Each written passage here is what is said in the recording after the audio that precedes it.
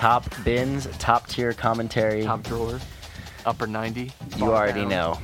You You more of a lax already term, isn't it? know.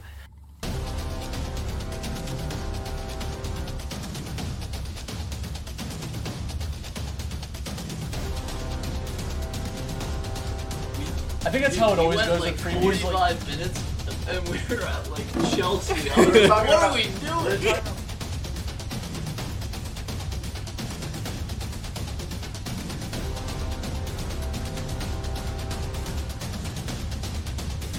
I'm Dominic Ponteri, I am Matt Kestry. and we are here to talk about Champions League soccer today.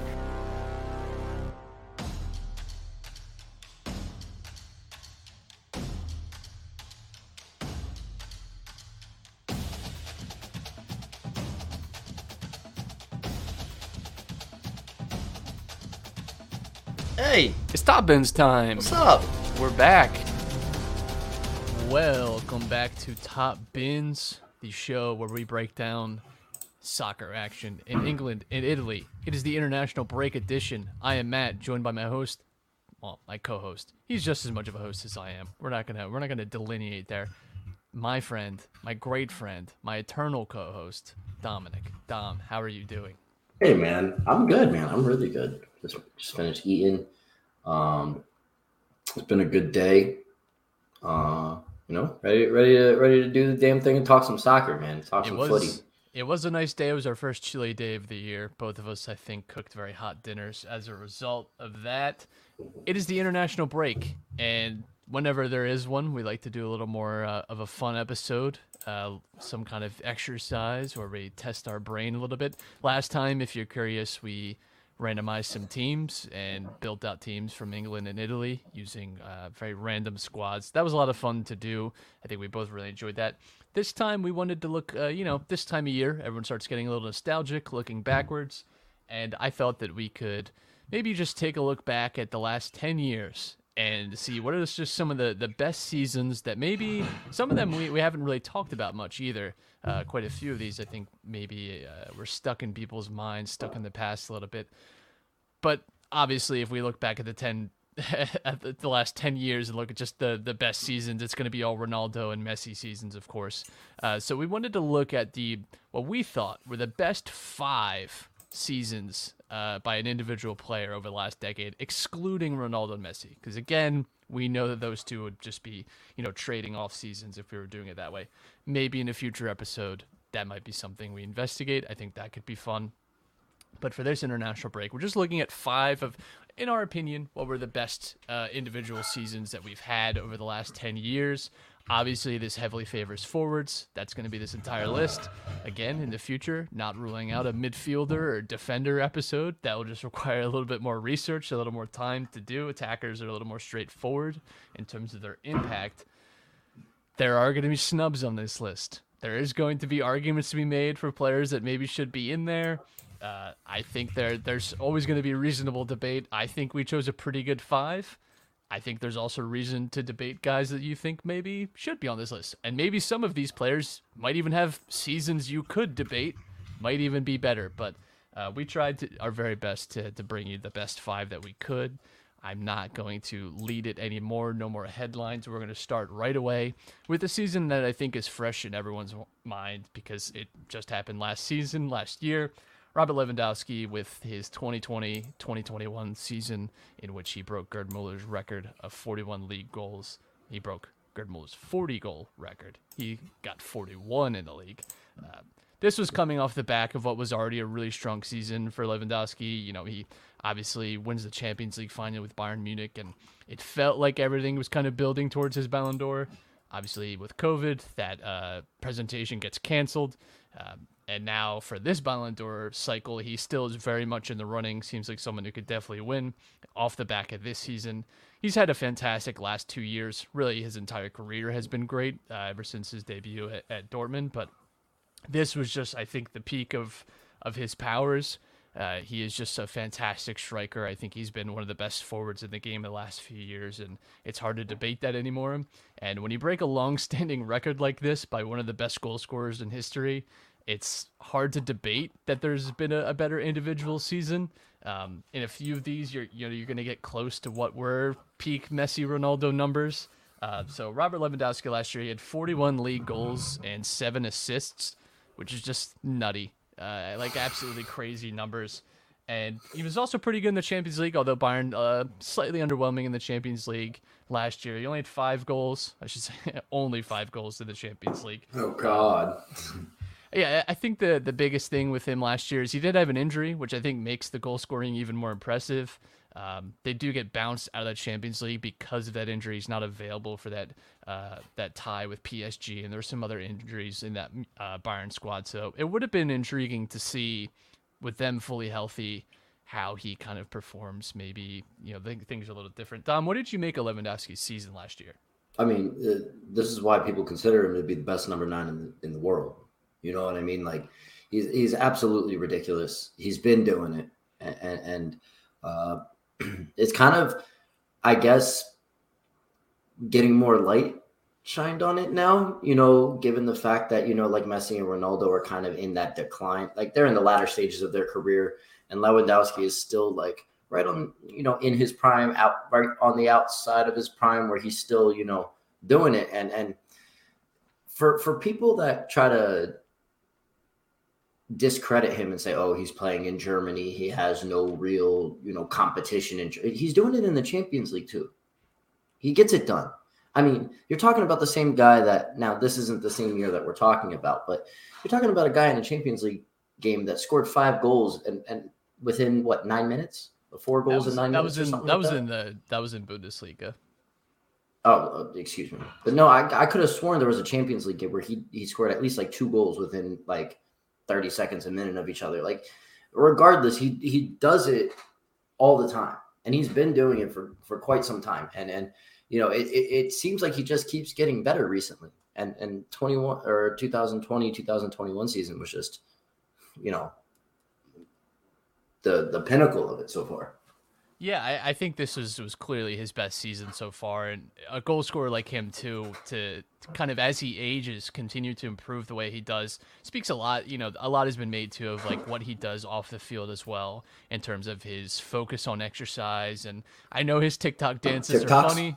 His TikToks are funny, of course. I think that opens people up to his personality, but on there too, you see like the things he does to take care of himself that I think go beyond just like what you do in terms of preparation for a match. He's, I think, just a great testament to how taking care of yourself off the field can really, just produce amazing results for you. I think it also speaks volumes as to like what Bayern does as a club as well with their players and their training staff. Because I mean, you see the memes all the time, like what is Bayern putting in the food of their players? Because you see like what happened with like Goretzka when he first signed with Bayern and what he became, like how much muscle he's put on. Same thing with like Lewandowski, same thing with a few other players. So I think, credit to both Robert and as well as Bayern, because what they do over there, keeping those players healthy and the longevity of the players. You're talking about a club where like Frank Ribéry and Arjen Robben had much success into the later stages of their careers. Yeah, Frank Ribéry's third place Ballon d'Or season was one that I was considering, but it's just hard to contend with some of these other great years. Back to Lewandowski's season, he had 5 hat tricks, which is just an insane bonkers number.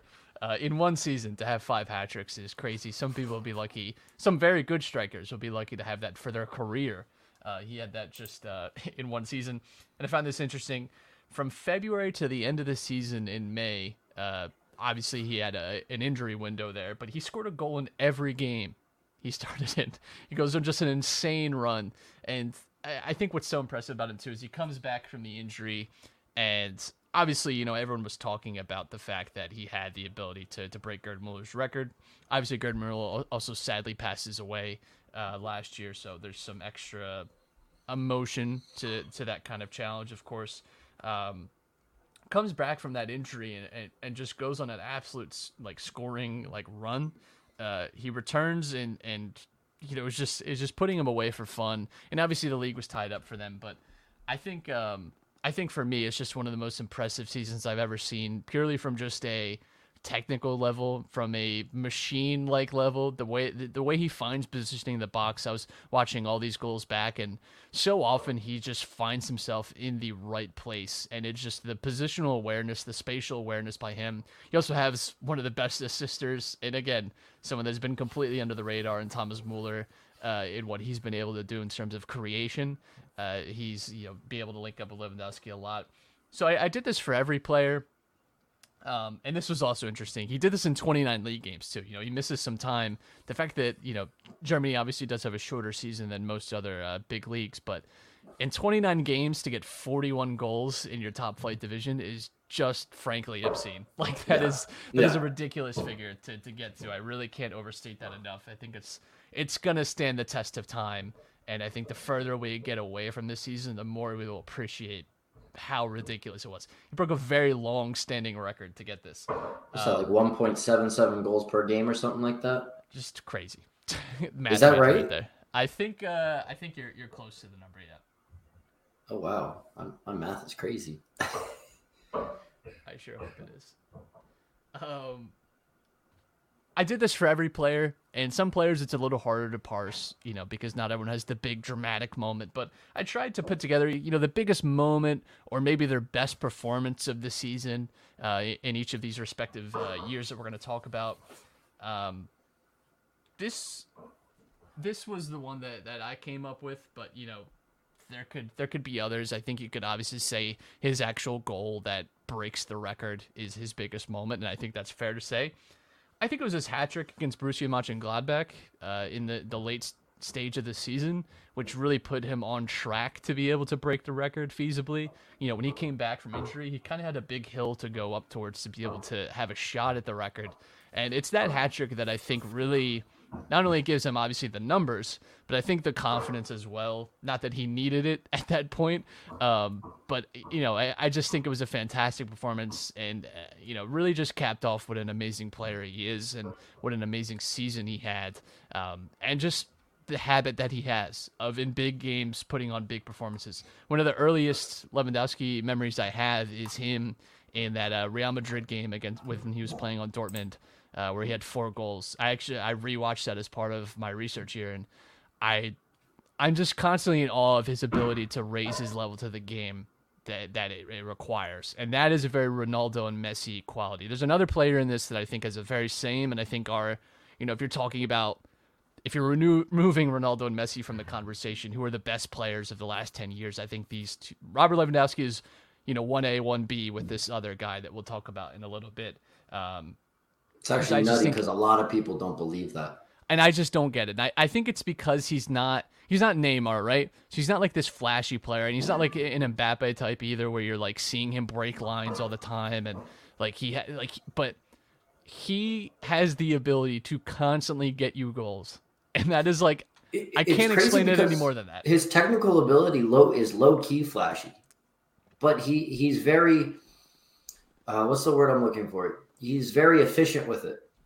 You know what I mean? He's not doing it just to do it, kind of like a Neymar, especially younger Neymar. The reason that Neymar broke onto the scene, aside from being like Brazilian, is the fact that he was doing all this flashy stuff. But when you watch Lewandowski, the back heels are there. Some of the dribble moves are there. But he does it with a purpose. And that's what I think kind of, lets him just always get himself in on goal and find these scoring opportunities. And nobody knows how to stop it.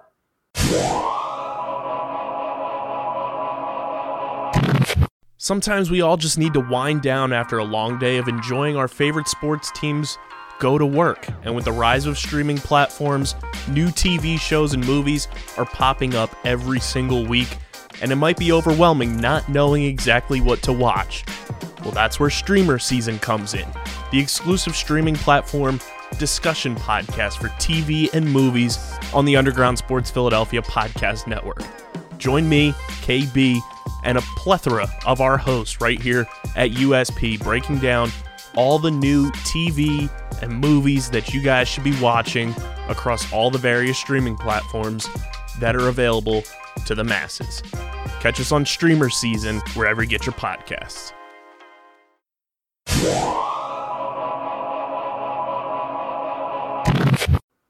Yeah, so I like to use Football Reference as a good tool to kind of look at a lot of these players because they also give you really good in-depth stats. I would encourage anyone listening to this to look at Lewandowski's Football Reference scouting report because it breaks it into percentiles compared to other forwards. And he is in just about the 99th percentile in almost every single category you want to be in. Goals, of course, non-penalty goals, penalty kicks made, penalty kicks attempted, non-penalty expected goals, shots total, shots on target, penalty kicks attempted, expected goals, touches in the opposition box. I mean, everywhere you want him to be, goal creating actions. He is just constantly in the right areas. He's constantly winning aerial duels. He's such a threat from so many different ways. Obviously, he's going to do most of his damage inside the box, but that's where you want your strikers to be. So that was Lewandowski's season. As far as the team success, it was not Bayern's most successful year ever, but they did have a very strong campaign. They win the league. They win the Super Cup. They win the Club World Cup as well.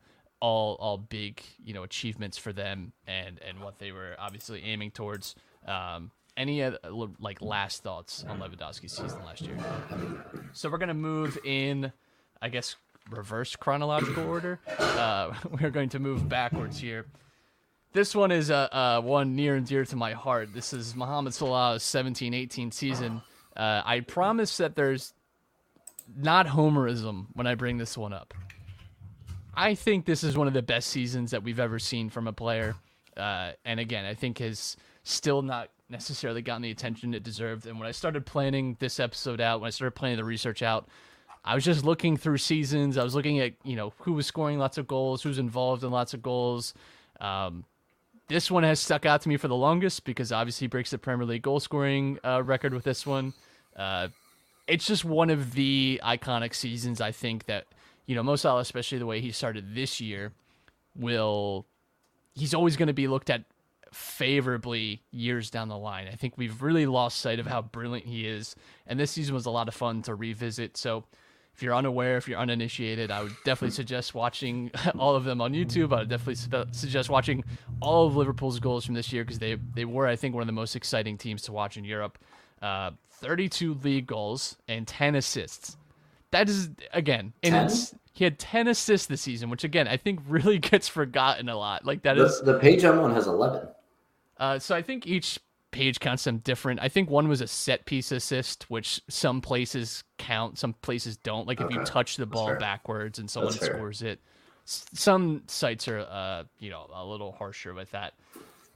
32 goals and 10 assists is insane. 42 goal contributions in a league campaign is, I think, beyond the pale. His Champions League record this year, too, was absolutely unreal. 11 goals in the Champions League this season and 4 assists. That would be a good league campaign. If your forward that you bought had 11 goals and 4 assists, that would be a pretty decent return. I think most people would be happy with that from a starting, right winger or right forward. And he had that in the Champions League, which is obviously the most difficult competition you can ask to play for. Breaks the Premier League goal scoring record, like I said, and it is just one of the best individual seasons I've ever seen. Dom, tell me a little bit about your perspective on Mo Salah's 17-18 season. Absolutely incredible. I mean, it's a shame what happened in the final of the Champions League because it always kind of leaves in the minds of Liverpool fans what could have been.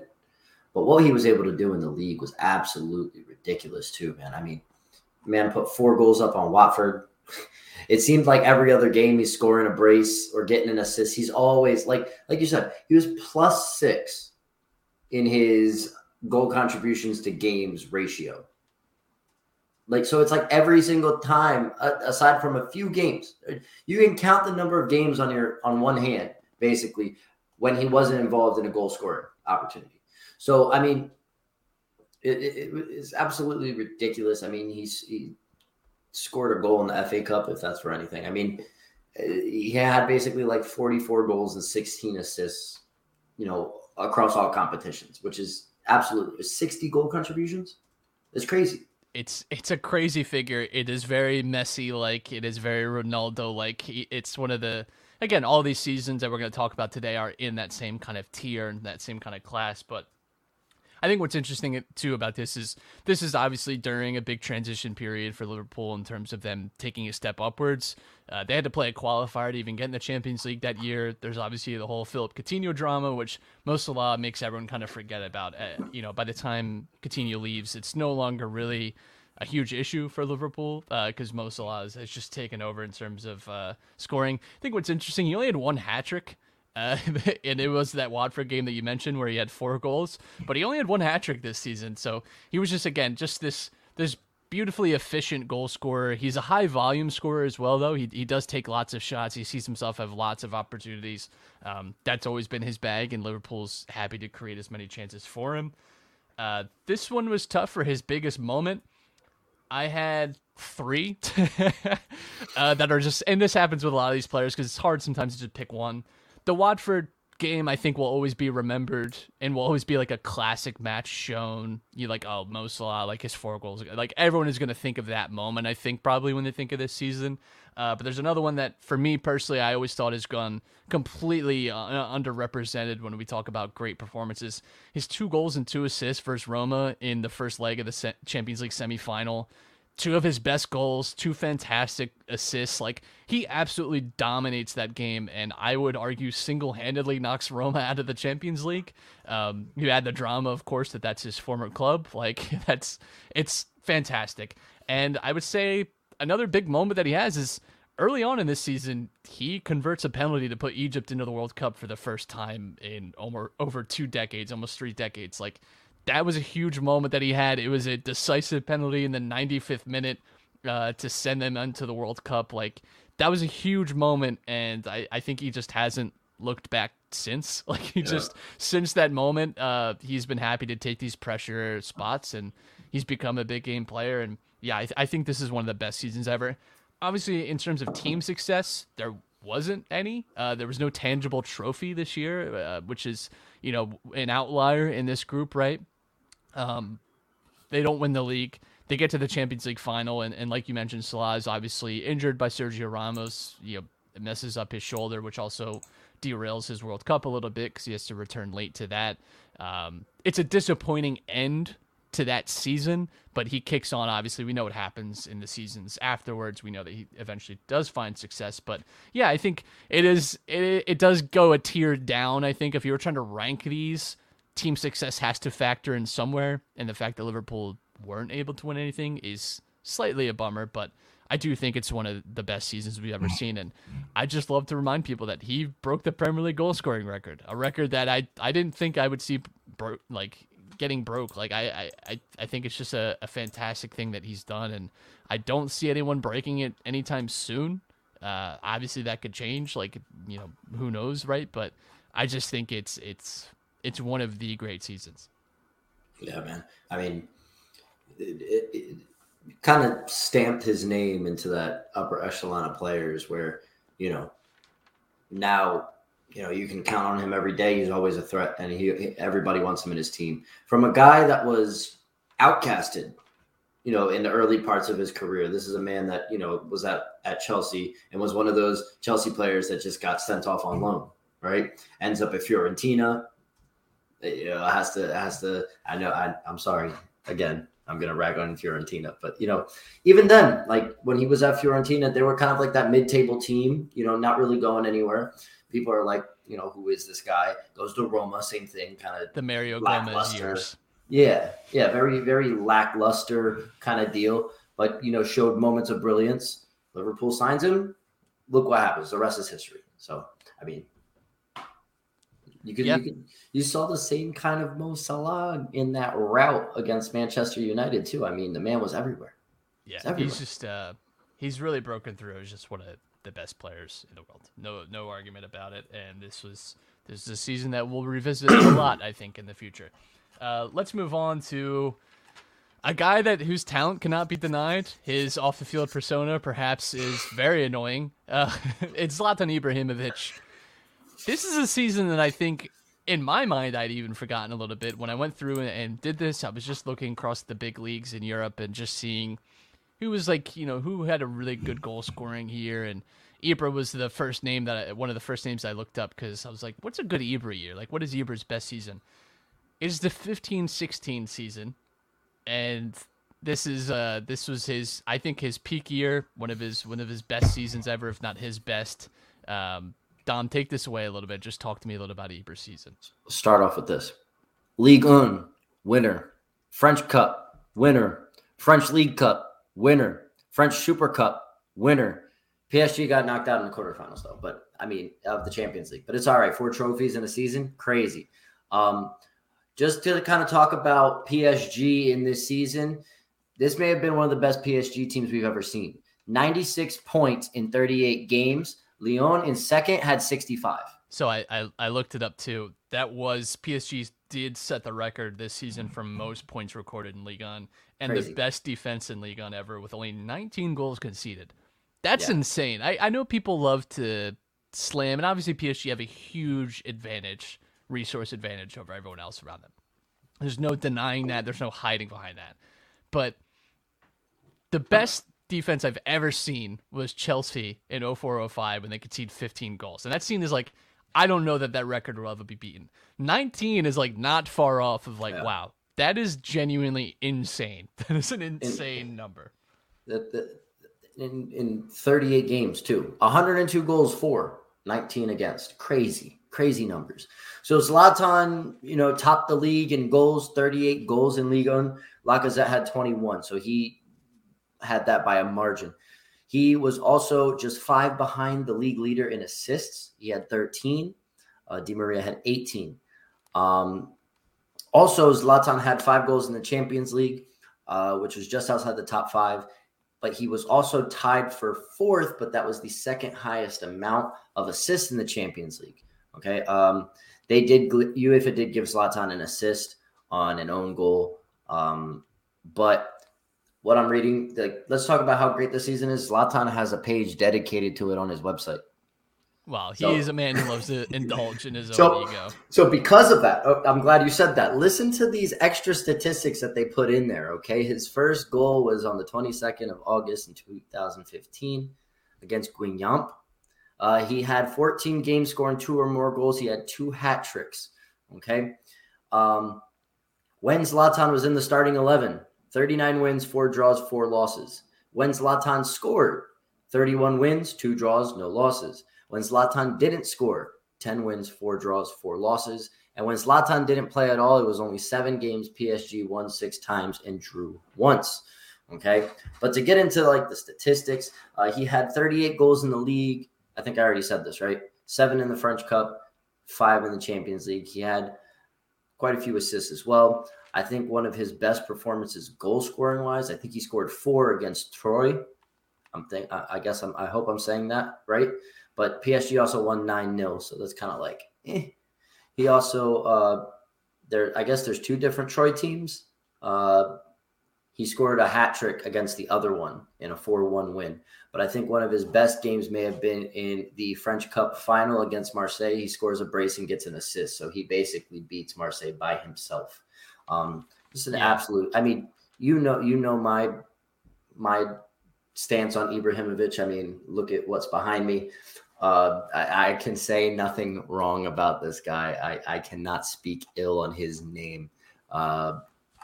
When a lion is hungry, watch out. We're not doing that. That's censored. I'm bleeping that one out. So he had 1.34 goals per 90 minutes in the league. That's just insane. That is such a massive number. It can't be overstated enough. I had as his biggest moment, I had 2 of these year. I think Chelsea winning the Champions League, he was really, really good in that game. Zlatan's only blemish for his entire career and for this season is that the Champions League has never been a competition that he's really found himself dominating in. He's obviously always been great in leagues. Wherever he's gone, pretty much he's won league titles. But yeah, his performance in the Champions League against Manchester City left a little something to be desired. He misses a penalty. He has a 1v1 that he skies. He gets open for a header and doesn't quite get right. Like, he did have some moments that were not ideal in the Champions League, but, let's be honest. It's still just an absolutely insane goal-scoring amount. I know that it is Ligue 1, and there's always going to be, the tax that you pay in playing in a league that is of lesser quality than some of the other big ones, of course, but I still think it's an insane number. Kylian Mbappe is widely recognized as, a great upcoming star and a fantastic player, one of the best players in the world already, and has not reached these numbers yet. Like Neymar, not reaching these numbers. Like, this is just, think of the guys that we think of the best now have not done this. I think one of the advantage he has is this was a really complete and I think well-balanced PSG team. You look back at this squad and it still has, I think, just fantastic quality throughout. Some of the players maybe, were a little young, still to develop, like Marco Verratti, I think. This is early Marquinhos when he's still playing right back. This is Kevin Trapp years. This is when they had Sirigu still. Prime Pastore. Prime Pastore, truly Prime Pastore. Yeah. Thiago Motta, your favorite midfielder's favorite midfielder. They had a really, really fantastic squad. I did think they got a little unlucky with maybe not going further in the Champions League, but that's still something that they're contending with now. Is this the year they had the camo jerseys? No, that was the year before.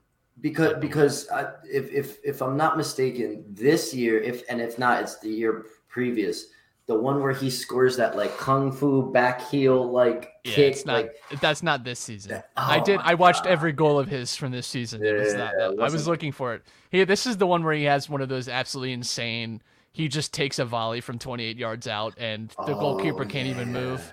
It's just a classic Ibra goal where he just does. He finds him. I know, he has built himself up to be this unbelievable talent, and oh my god, only one Zlatan kind of stuff.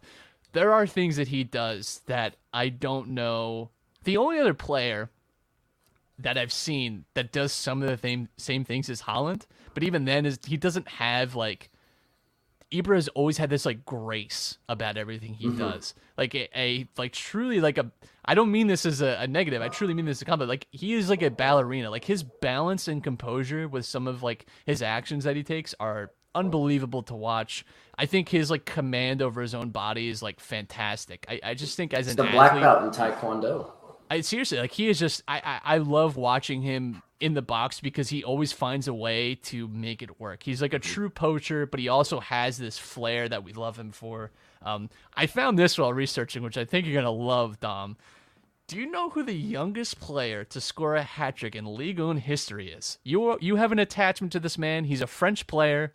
He has played for your favorite club before. Wait. Plays for my favorite club. He has. Not he currently. Has.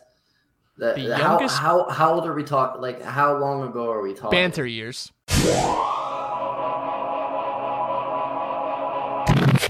We all know the traditional Big Four sports, and we have our favorite teams and enjoy them each and every week during their seasons. But what if I told you the fastest growing sport on 2 feet doesn't involve football, baseball, basketball, or hockey?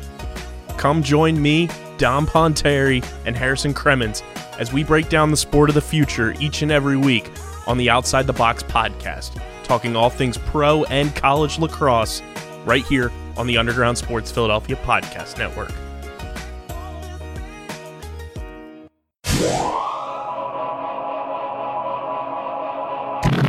Oh, Jeremy Menez. Jeremy Menez is the youngest player to score a hat-trick in Ligue 1 history. That's my guy. He was only 17 years old in 260 days. Wow. In January of 2005.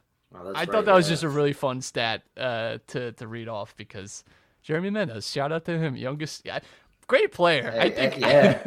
Honestly, really fun player to watch. I think maybe we'll do a Jeremy Menez deep dive one day because I loved watching him play. Even in those banter years, man, he was scoring crazy. So he kept you guys afloat. That's for sure. Yeah. Shall we move on to South America? Which one's it going to be? We're going to go to Luis Suarez. We got two of them. This one is perhaps contentious, and this one is interesting because I haven't said the year yet. So there's no way to know which. There are 2 seasons, and he might be the only person on this list that could have had 2 seasons within these top 5. I think it's reasonable to say that there are 2 years that we really think of when we think of Luis Suarez. I am talking about his 2015-16 season. I think he often gets remembered more for his 13-14 season with Liverpool, which was fantastic, and I did debate on putting in.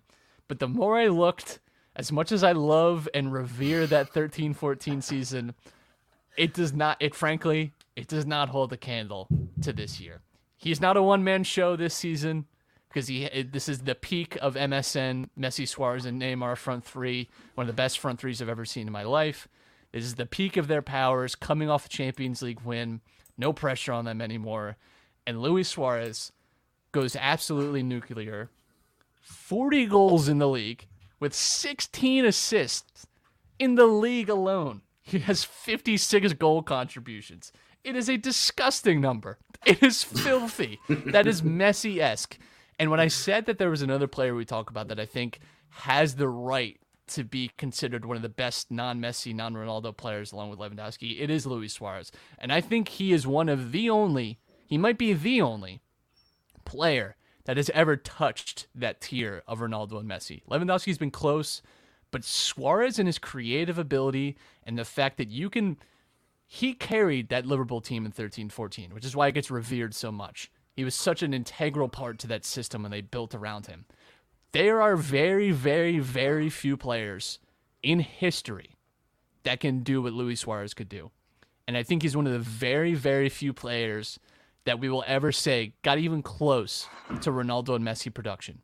Six hat tricks.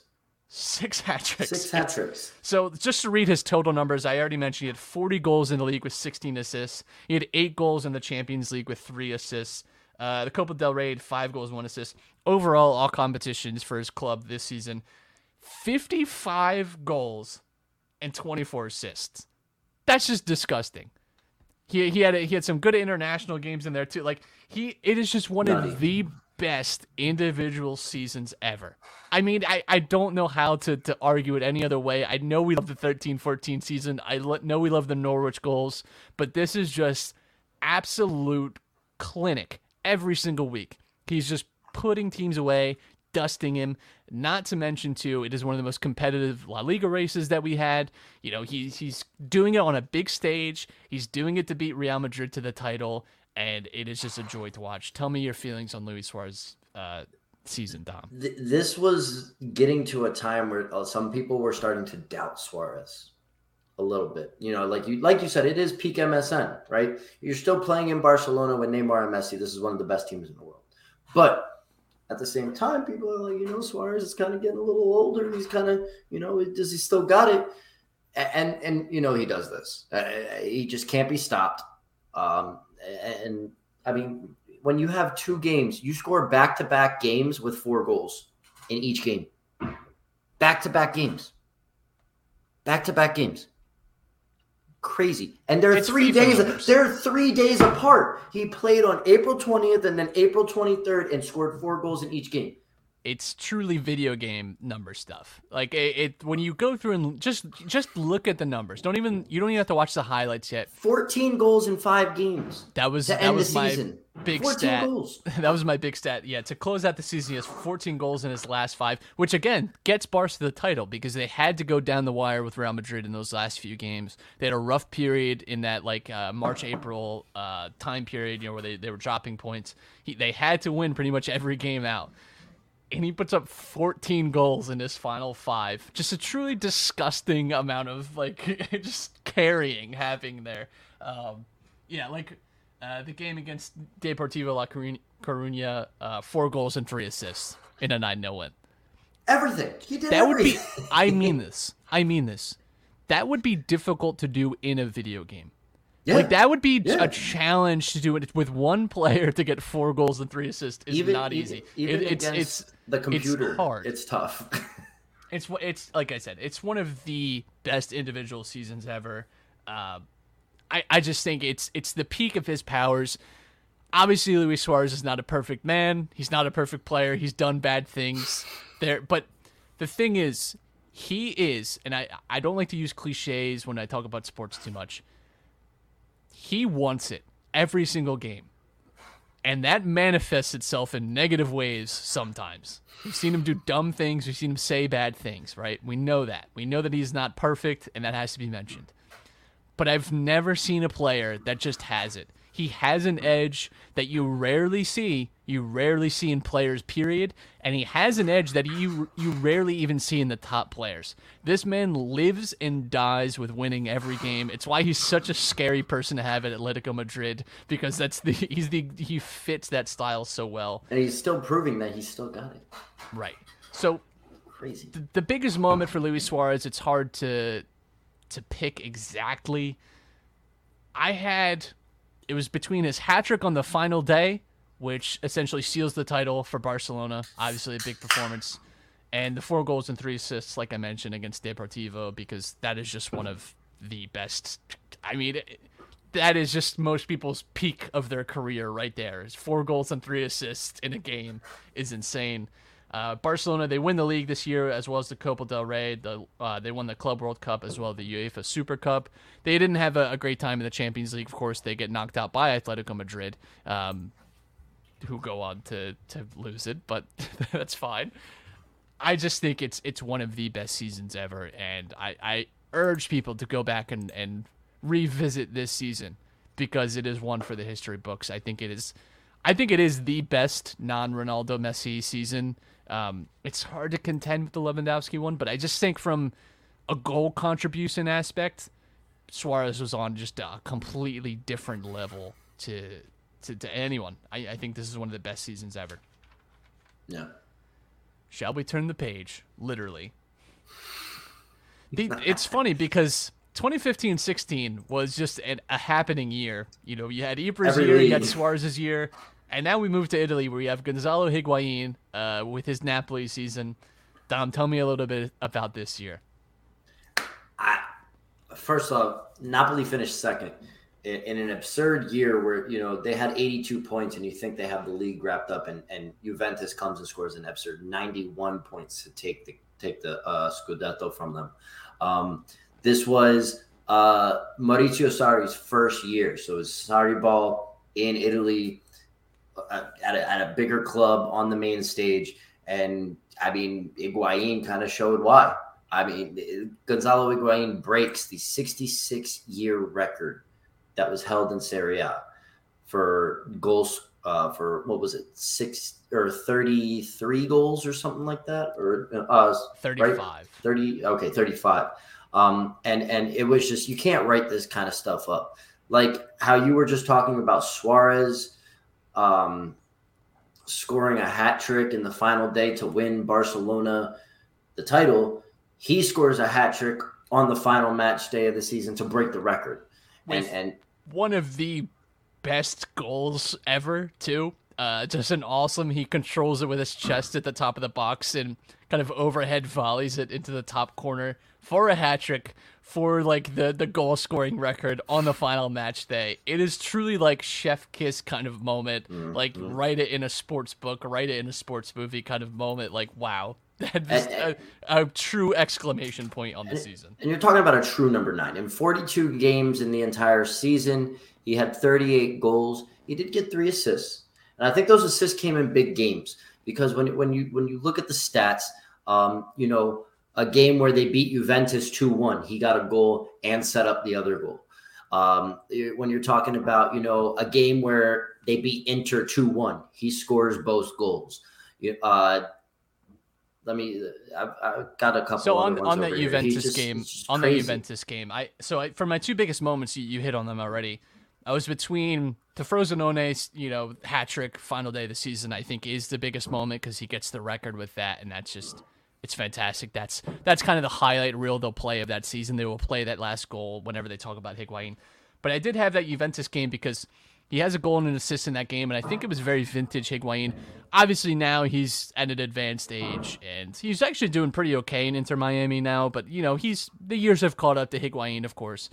We forget what an agile player he was, that this man used to have real speed, that he was a threat on the ball. Like, he beats a defender in this Juventus game, which is not something we've seen from him since then, really. Like, he was playing at truly just a different kind of pace, a different kind of level this year. He's still able to beat guys off the dribble, but he still has the same positional awareness that we see from him now, where it's like, the guy just knows exactly where to be. He has a beautiful layoff in that game as well to set up a goal. Like, he just has a great understanding of where's a number 9 to position yourself to have the best impact on a team. And this is a guy that held his own playing with Cristiano Ronaldo and Karim Benzema. Like, he wherever he went from the moment he started has had high expectation placed on him, and he delivered. He's one of the very few players that was a teenage prodigy and delivered on that. And delivered on it, I think, in a big, big way. I think Higuain's legacy will improve as the years go on. I think he's someone we'll kind of look back on maybe a little more favorably. He obviously didn't do himself some favors with some of his attitude issues later on when he was at Milan and some of the outbursts that he had. But this was an all-timer season. I mean, this is also a crazy Napoli team when you think about it. And the names don't always stand out because some of these players were younger. The names that you think with Napoli, like Insigne and Koulibaly, they were both 25. So they're younger. They weren't even, I think, starting for the team at the time. But you've got the likes of Mertens, Hamšík, Christian Maggio, Higuaín, Jorginho, Callejon, Alan. The Get in the Hole podcast, hosted by Stephen McAvoy and John Mavalia. Be sure to follow us on Twitter at Get in the Hole Pod and be on the lookout for a ton of great content keeping you up to date on the world of golf. Releasing weekly, a part of the Underground Sports Philadelphia family of podcasts, wherever you listen to your favorite shows.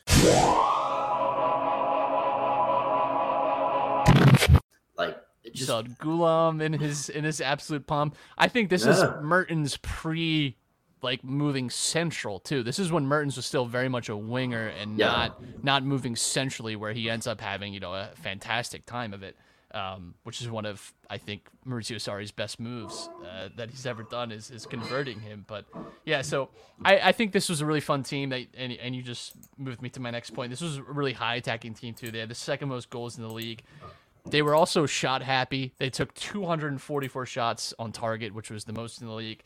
Higuain himself had 83 of them. This is a guy that was happy to put it on target every chance that he got. I compared this in my notes to Lewandowski's season because, yes, he is not the all-around player that maybe some of these other names on the list are, but he broke a long-standing record that I think a lot of people probably didn't think would ever be broken, and just knows where to be. He just has a habit of knowing where to be and how to score goals, and that is just a skill in of itself, something that a lot of times can't even be taught. So Gonzalo Higuain in the 15-16 season, I mean, Juventus went out and spent 90 million on him, just to get him off of Napoli, so they didn't have to contend with it. They saw this season, we're like, we're not doing that. We're not having that. We're not having that. Yeah, look how that worked out. It stopped Napoli from winning a title, probably. Yeah, that's true. It's true.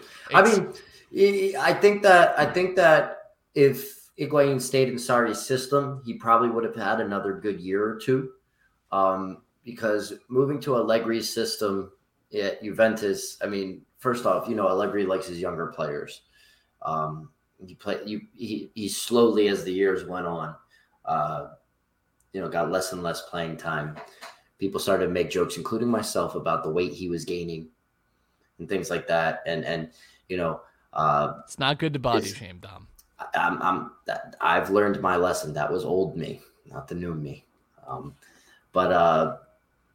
It's a shame that he didn't continue that run of good form, in my opinion, for longer.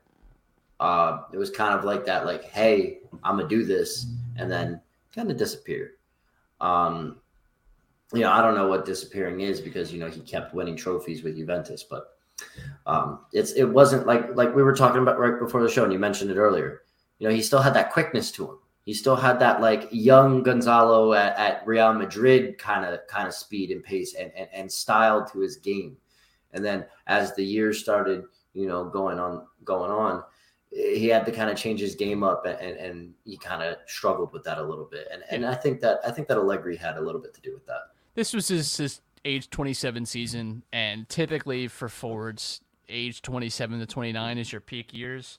The following season, I mean, he has 24 goals for Juventus. They obviously win the title, and that was another interesting race at the top. Just to talk about that 16-17 season, Juventus another 91-point season. Roma finished second with 87, and Napoli with 86.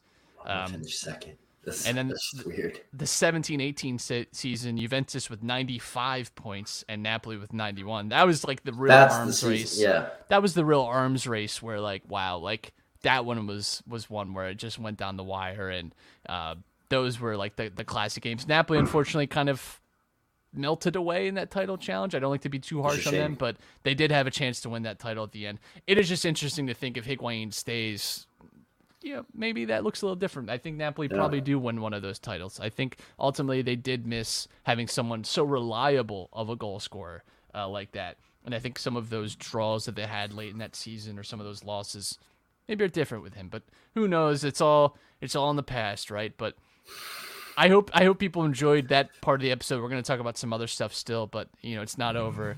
But I think this was a lot of fun. I really enjoyed looking backwards and just looking at these great seasons, because I think you have to talk about them so you remember them. Do you have any honorable mentions? So some of the honorable mentions. So initially I was like, let me just look at the Ballon d'Or, but the problem with that is it's so political. It is so much just like narrative driven rather than just stats.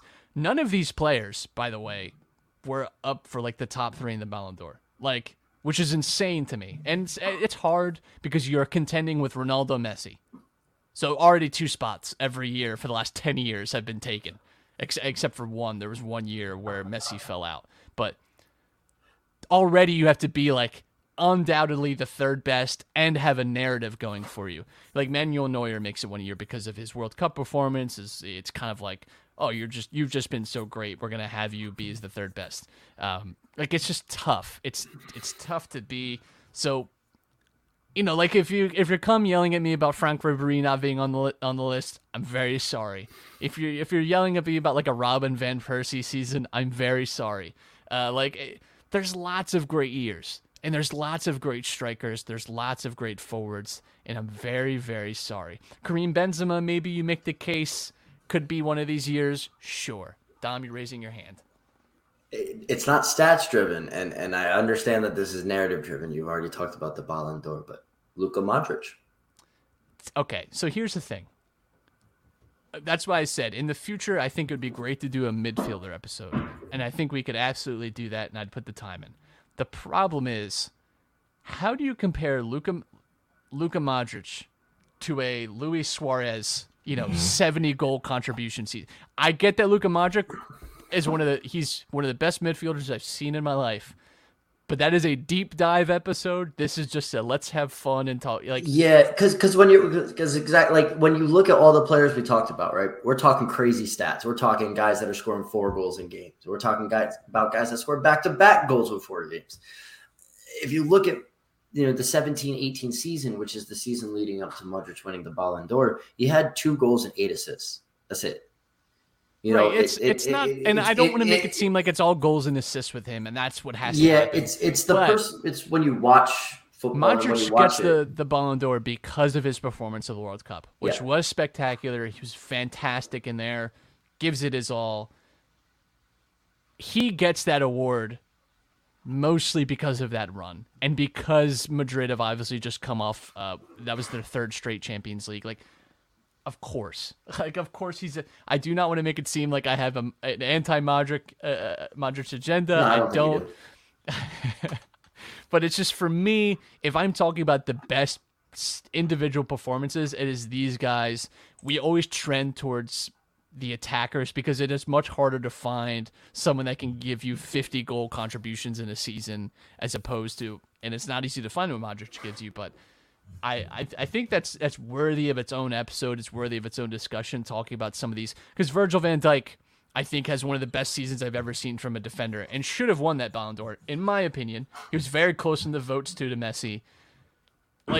How do you compare a Virgil van Dijk season to the season before Mo Salah breaking the goal score? How do you actually sit down and compare those two and contextualize comparing a defender to an attacker or even a midfielder to an attacker? It's very difficult. that's always that, especially that season where what you just talked about, kind of brought up that discussion where it was like, how do you compare defenders to attackers? How can you give an award for the best footballer in the world when it's just so hard to take four different, if you consider goalkeepers too, you take four different positions or areas on the field and try to compare them, and they do different things. Right. You know, if you have 17 clean sheets and nobody dribbles past you in a season compared to 80 goal contributions in a season, you know, how do you rate that? It doesn't make any sense. That is the challenge. And some of these awards, too, we have to remember are also team-based, right? Like Frank Ribery, I think the thing gets lost in that entire – I remember being a big controversy at the time. It's because Bayern had just won a treble, and they were fantastic, and Ribery was fantastic that year, but could not hold a candle to the output that Messi and Ronaldo were putting. Like, he just wasn't. He just was not – he was great. And in any other year, Frank Ribery probably wins that Ballon d'Or, right? If Ronaldo and Messi don't exist, I think that's a fun exercise. It's already been done by lots of people where, you know, you can't have repeating Ballon d'Or winners every year. It's, you know, whoever came in second or third or whatever actually gets to win it, and seeing how things change. But that's what it is, right? I think these guys, I'm happy with the list we came up with. I think it is, in terms of individual performances, you know, some of the best five. I'm willing to concede that I would be open to discussion on some other names, but I think we got it good. I think we made some good choices. I agree. Let's just talk briefly about the international breakdown because, you know, there obviously is some moving and shaking going on here. Serbia beats Portugal in the last minute to guarantee Serbia's qualification to the World Cup. Portugal now have to go through the playoff system. This was in Portugal too. It certainly put a lot of pressure on Portugal now to actually go through.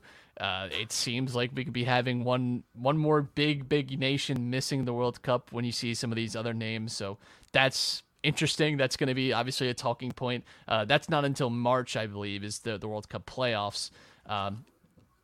Our Azzurri dropping to the playoffs today. They don't get the result. Switzerland does. Jorginho had the chance to put them through. He does not. I don't mean this in a laughing at Jorginho way. I just simply do think it's funny that no one could stop talking about how he's never missed a penalty, and he's now missed like 5 in the last year. Mm-hmm. Some of them in big spots. So Italy now have to go through the playoffs, and that's big because when you see Portugal already in there, we'll see what happens with Netherlands tomorrow. They could be in the mix. All of a sudden you have some really big dogs in there that you'd like to avoid if you're Italy, and they could go from winning the European Championships to not qualifying for the World Cup within 10 months. I mean, not even, you know, a full year. It's actually kind of crazy that if you that you don't get like a World Cup automatic bid for winning the tournament that, you know, is your continental tournament. It's just kind of odd. You get to go to the Confederations Cup, Dom. So.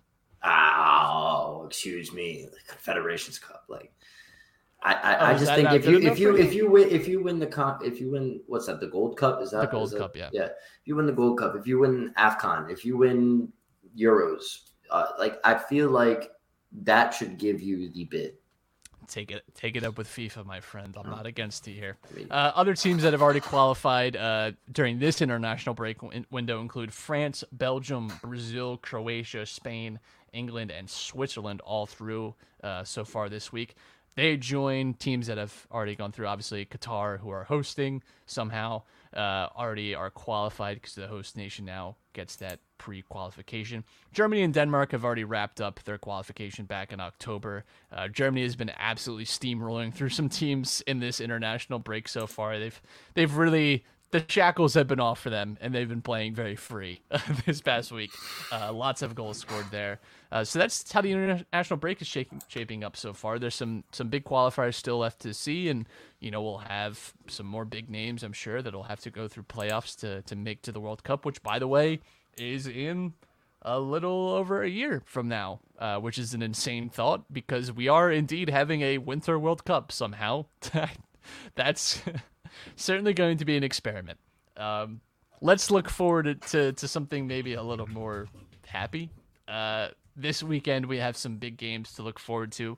Liverpool and Arsenal, which all of a sudden has become a game with, title implications. I don't like at the very least Champions League implications. Arsenal have been moving forward, I think, very well, and have obviously gotten some good results. Amo Smith Rowe, a big part of that, but we will see. This is a true test for them against Liverpool. Liverpool going to the international break, obviously, after losing to West Ham. Very much looking forward to, I think, playing again and getting a chance to redeem themselves. Leicester and Chelsea as well, another big game to look forward to in the Premier League this week. It's really all about Italy, though, for me this week here, because we've got Lazio and Juventus. Always, I think that's going to be a really good one, unless it's another boring 1-0 Juventus game, which it most certainly could be. Fiorentina, AC Milan, that's going to be a lot of fun. Fiorentina, unfortunately, a little shorthanded because of some suspensions they sustained right before the break. And Inter Milan and Napoli, that's going to be a great one to Big watch game as right well. there. That's the game of the weekend. I would say so. I do think that is probably the biggest one. Is that, besides obviously your own rooting interest, that has to be the game you're most looking forward to watching, right? Oh, yeah, of course. Yeah. Of course. I mean, it does have implications on your title challenge, so. Yeah. I mean, the Lazio Juventus game, like you said, I have this feeling it could be boring. You're talking about two teams that have been inconsistent, two teams that sometimes struggle to find goals, or like they depend on specific players to come through for them. So if the other team game plans against them, it can become a snooze fest. But I know that Inter Napoli game is going to go back and forth. If the Milan Inter game was anything to get a baseline for, I think Inter Napoli is going to be the same exact way. I'm excited to watch Fiorentina and Milan. I know who you're going to be rooting for. So I may expect a cheeky little text if Milan concedes a goal. But Milan has a couple injuries they're dealing with too. They're dealing with the Frank Kessie drama still. Renato Sanchez has been rumored to be the replacement if they do decide to sell Kessie. So it kicks off this weekend, kicks off a big week for Napoli, I think, in terms of, we're going to see really what Napoli's made of, because they have Inter this weekend, then Lazio, Sassuolo, and Atalanta. That's a pretty serious lineup over the next few weeks, and I think we'll learn a lot about Napoli. It's been the biggest criticism of Napoli, that they've had this start to the season, and comparing who they've played to comparing who is tied with them for first has played. It's kind of like, they haven't been tested yet. So the next few games are definitely, like you said, going to be the ones that show the true colors of this Napoli team. Yeah, I think it's fair to say they haven't had quite the most difficult season, but hey, you can only beat who's in front of you. Everyone has to play the same teams, and it is what it is. And there's something to be said for beating the teams that you should. That is ultimately what great title winners do, is they don't drop points against the teams that they shouldn't, which Napoli, so far this year, have done a very good job of. But that is it for this week. I hope you enjoyed this fun little international break episode. In the future, hey, maybe we'll do a best midfielders of the last decade kind of episode. Not going to lie, though, it's just going to be a Xavi and Iniesta suckfest. So maybe we'll have to exclude those two from that list. This was enjoyable for me, Dom. I hope you enjoyed it as well. I hope the listeners enjoyed it as well. Dom, anything to plug, anything you'd like to say? Follow me on Twitch. Twitch.tv/aharry8. Also, be on the lookout. I'm venturing into a new realm on Instagram with my girlfriend. We're starting a cooking page, and anybody who knows me or has followed me on Twitter @WashLifestyle knows and has seen the pictures. It's going to be called Kitchen DM. So, slide in the DMs and see what's cooking. That is probably going live tomorrow around like noontime. So if you check it out tomorrow night, or whenever you get the chance, make sure you click a follow, see if you like what's coming. We got a lot of content coming. I can personally attest to Dom being a fantastic cook and chef. So if you are looking to step your cooking game up, I would say, not because he's my best friend, not because we have a podcast together. He is a good person to learn from if you're looking for some tips. So now all the recipes will be posted alongside with them, with the videos. So Wow, what a guy. Until next week, I hope you enjoy this weekend. I hope you enjoy the rest of the international break. I hope if you're a Dutch listener, everything goes well for you tomorrow up the orange. Until then, we will see you next week to talk about this weekend's actions. See you later. Have a safe time. Be friends with everyone. I like that.